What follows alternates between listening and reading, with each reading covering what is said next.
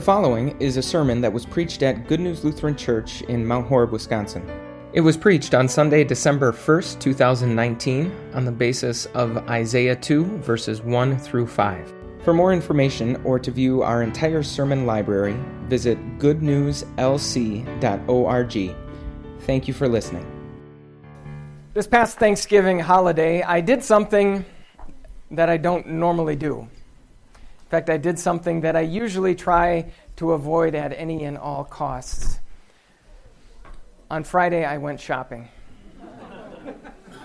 Specifically, there were two stores that I just needed to get to, and much to my very pleasant surprise, neither one of them was at all busy. In fact, both were emptier than I had ever seen them before. And I know that probably wasn't the case everywhere. I'm guessing that stores like Target and Walmart are still hopping on Good Friday, and yet I think that this phenomenon of Black Friday frenzy is at least somewhat starting to die down. And that's not at all surprising when you consider the way in which many of us do our shopping these days. I mean, why in the world would someone want to go out and brave the elements and fight traffic and fight crowds when right from the comfort and convenience of your own home, sitting on your couch with your feet up, still wearing your pajamas with that waistband that's extra stretchy to make room for all of the food that you ate the day before, you can sit there and you can find on a website like Amazon.com everything that you would ever want. Many of the same deals that are found in stores. And not only do you not have to go out to purchase those things, you don't even have to go out to pick them up. 2 days later, they just magically show up at your doorstep. The way in which we go about getting presents at Christmas certainly has undergone some change. And yet, of course, the presents themselves remain a very predictable part of Christmas, don't they?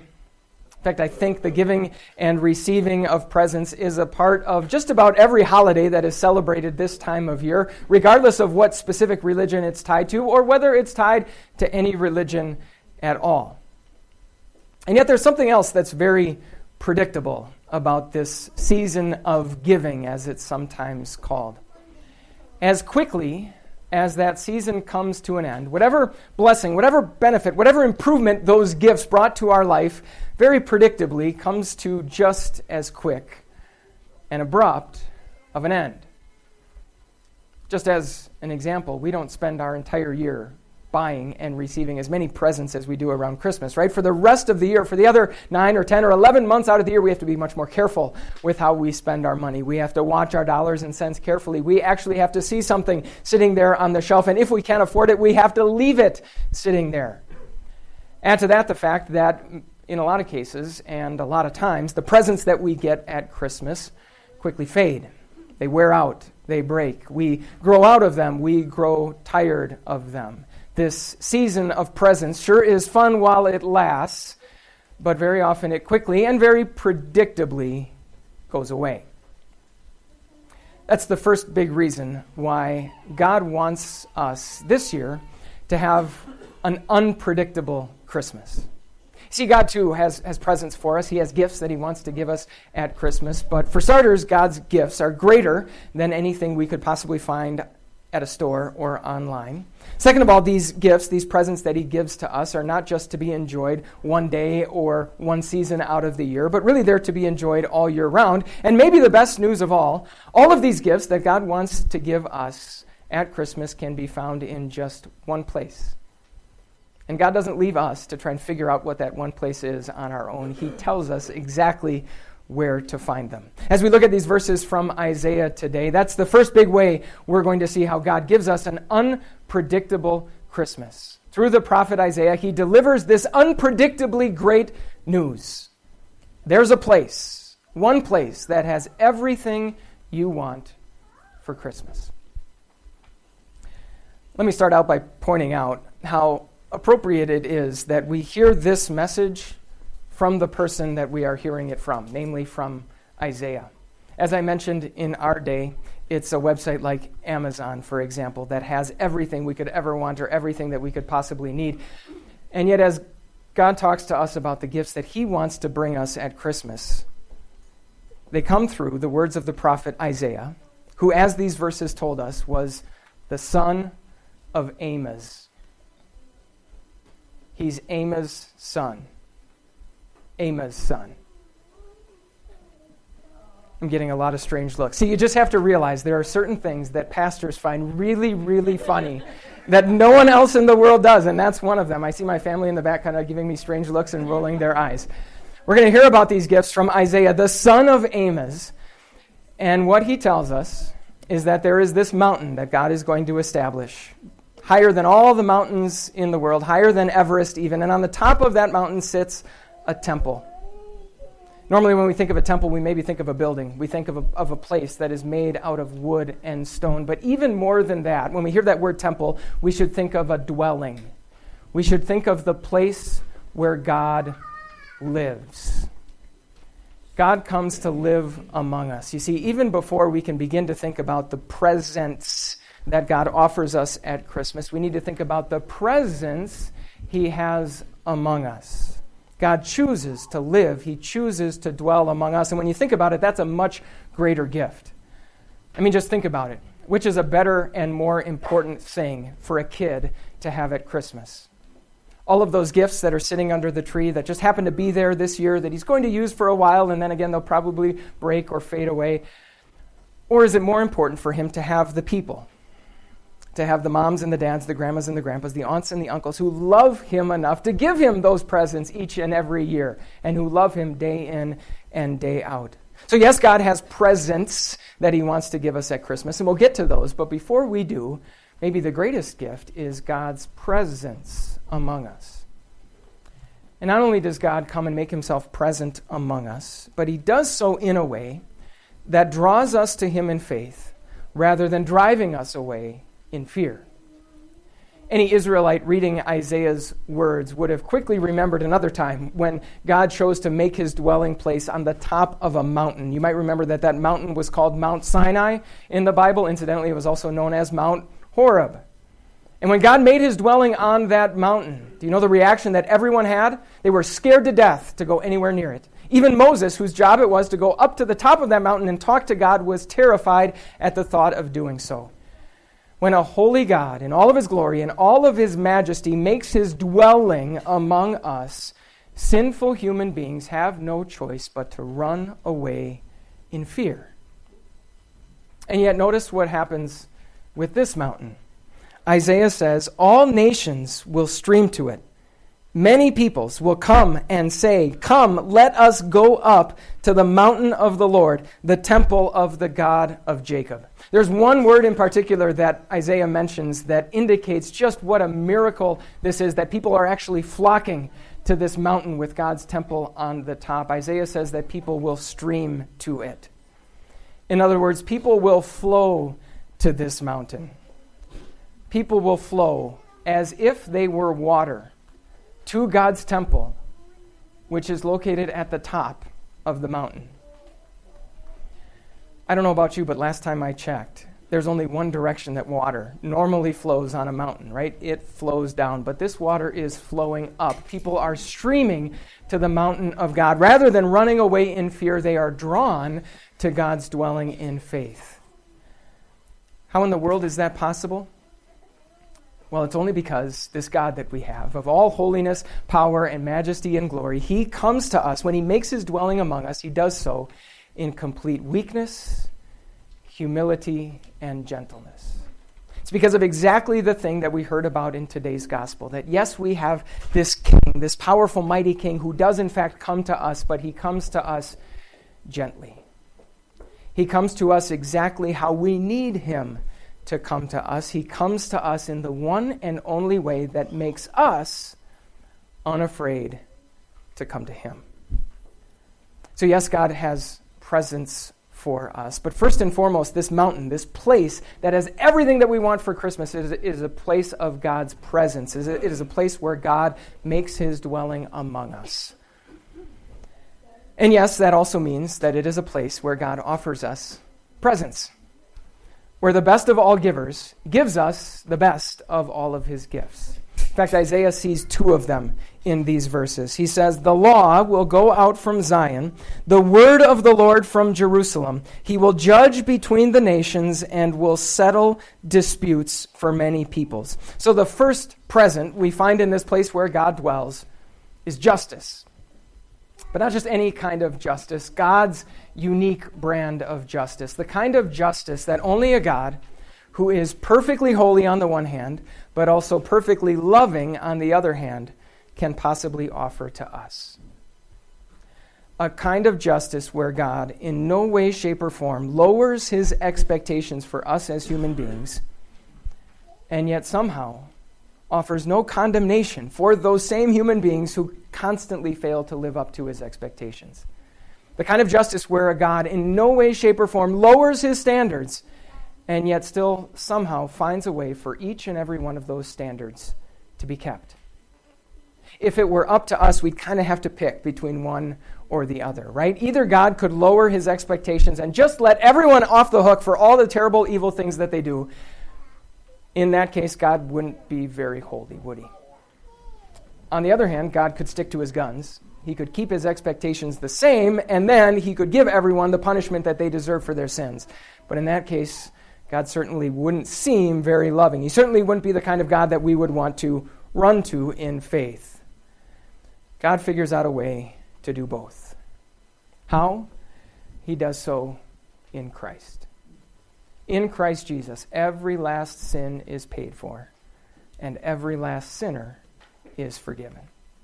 In Christ, the one person who is innocent is treated as guilty, so that those who are guilty can be treated as innocent and set free. That first present that we find in God's presence is this wonderful gift of justice. There's another gift that comes along with it. Isaiah says, "They will beat their swords into plowshares and their spears into pruning hooks. Nation will not take up sword against nation, nor will they train for war anymore." So along with this first gift of justice comes a second gift of peace. And the two of them very much go hand in hand. I don't think we realize it all the time, but at the heart of every single conflict that exists between human beings, there is an unresolved conflict between at least one of those human beings and God.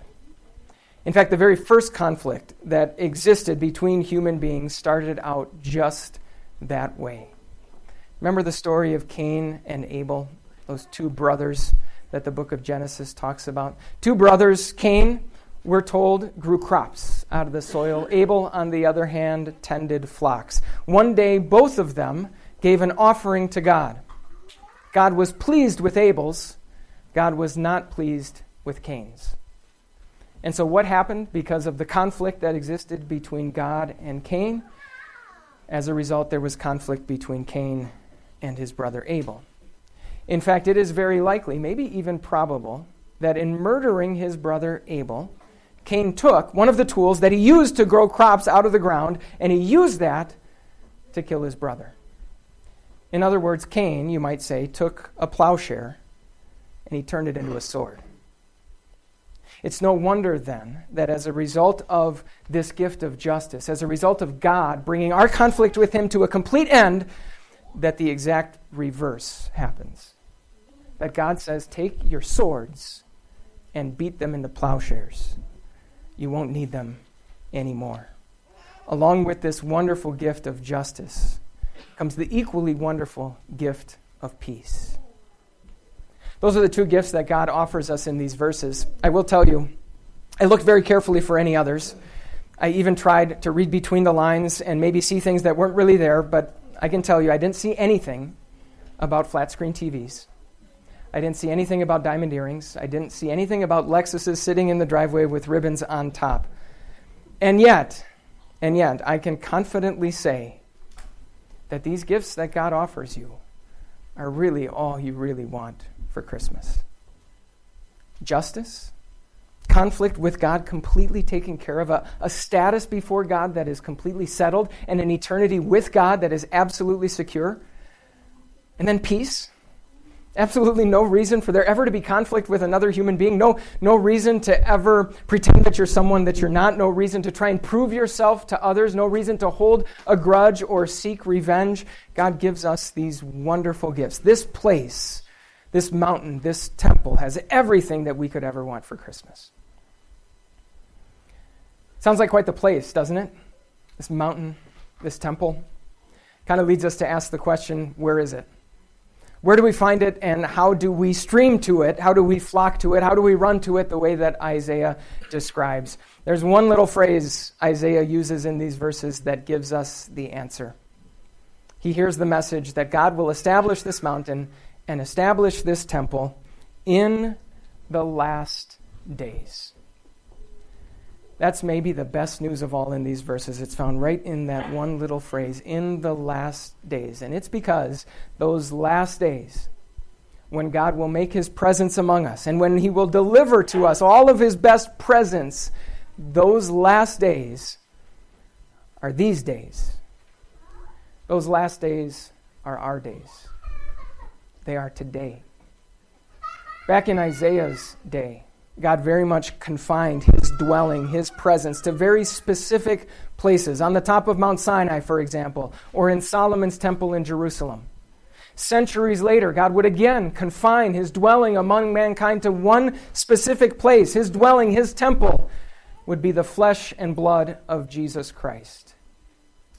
But in these days, in the last days, in our days, God's dwelling, God's presence among mankind is wherever and whenever God's people gather together in Jesus' name. What that means, friends, is that these wonderful presents that God promises you in these verses, these are presents that are yours, not just one day out of the year, not just for one season out of the year, but all year round. It also means that these presents of peace and justice are yours right now, not someday far off in the future. You know, it's not just Christians who are in favor of things like peace and justice. It's not just Christians who think that our world could use a lot more of things like justice and peace. But in most people's minds, those are things that do not exist on earth quite yet. Things that maybe we can have in the future. Things that if we just put our minds together and all work together hard enough, then maybe one day we can achieve. In fact, in New York City, there's a very famous statue that is actually based on words found in these verses. Here's the statue. Do you see what he's doing? He's taking a sword and he's beating it into a plowshare. Do you know where that statue is found?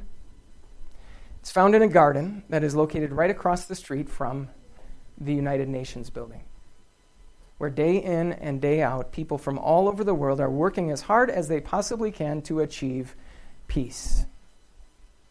Now, I would love, as much as the next guy, if all of those diplomats and all of that diplomacy that goes on in our world would one day lead to worldwide peace. At the same time, I'm not holding my breath. This past year, our nation spent $700 billion on its military, and I don't know about you, but I'm not expecting that number to go down. Even if it did, even if peace suddenly broke out on earth, that's not the peace Isaiah is talking about. Not some future peace that maybe one day will exist, but a peace and a justice that you and I have right now. A status with God that is already settled, and the absence of any reason for conflict to exist between people who are right with God. This place has everything that we want for Christmas, and it doesn't just have God's presence. It's not just that God then offers us the greatest presents, but he offers them to us in the present. They are here for us right here, right now. This mountain that Isaiah describes is ours for the climbing, wherever, whenever we want. In fact, here we are. We've done it again today. You look around this room, and I know what it looks like. It looks like a storefront in a strip mall in a small town in Wisconsin. It's not. It's the summit of the mountain that Isaiah is describing in these verses. Here we are again today, and in just a few minutes we'll have the blessing of one more climber joining our group. One more heart that God has made his dwelling in and delivered his greatest gifts to. But friends, don't be mistaken into thinking that this is the only place where that happens. That also happens each and every time you refuse to let the world around you dictate how you are going to spend each and every minute of your time. It happens every single time you stand up and rebel against the tyranny of our busy schedules and you insist on making time as an individual or as a family to be in God's Word in your home. When you do that, I know what it looks like. You look around and it looks like a 3-bedroom ranch. Looks like a split level. Looks like a condo or an apartment. It's not. It's the summit of the mountain that Isaiah is describing. It's God's temple. Those are the gifts that God wants to give us. This place where God dwells, where Christians gather around his word, has everything that we could ever want for Christmas. And friends, if that's the case, then the advice that Isaiah gives us in closing makes perfect sense. I mean, for crying out loud. If people are willing to brave the elements and fight traffic and fight crowds and even push and shove one another, for what? For a Black Friday doorbuster deal? Then when God opens the doors of his dwelling place and inside we find gifts beyond our wildest dreams, gifts we could have never predicted, but gifts that God freely offers us, what else would we do than what Isaiah tells us to do? Come, let us go to the house of the Lord.